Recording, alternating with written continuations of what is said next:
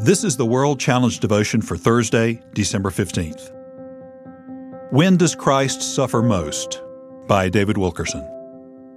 Jesus loved Lazarus, and he also dearly loved Lazarus' two sisters, Mary and Martha.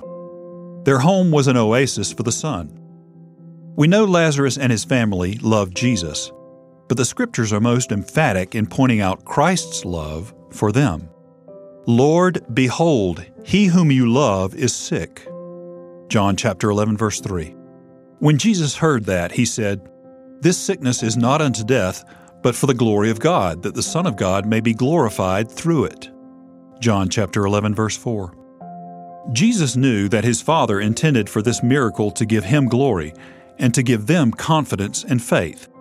But what an experience of deep suffering it turned out to be for Jesus. The disciples doubted him. Mary and Martha doubted him. And so did the weeping friends of Lazarus. Did Mary know how deeply she hurt him when she accused him of being preoccupied and disinterested in their problem? "Lord, if you had been here, my brother would not have died." John chapter 11, verse 21. Did Martha know how it hurt her master when she questioned his resurrection power? He had plainly told her, "Your brother shall rise again." But his word was not enough. She answered in essence, "Oh yes, on resurrection day he will arise, but that doesn't help today."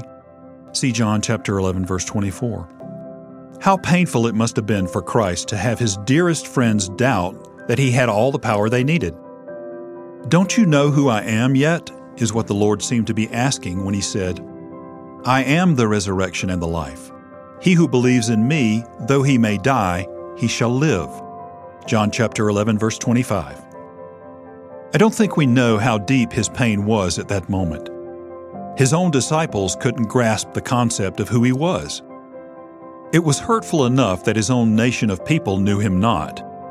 But could those he dearly loved not recognize his power? If we, his dearest friends, will not trust his power and faithfulness, who will? We call him friend and Lord, but we do not live our lives as though he has the power needed to keep us victorious and joyful in all our pain and difficulties. What truly satisfies the heart of our Lord is the child of his who rests completely in his love and tender care. World Challenge: Transforming Lives Through the Message and Mission of Jesus Christ. Visit us online at worldchallenge.org.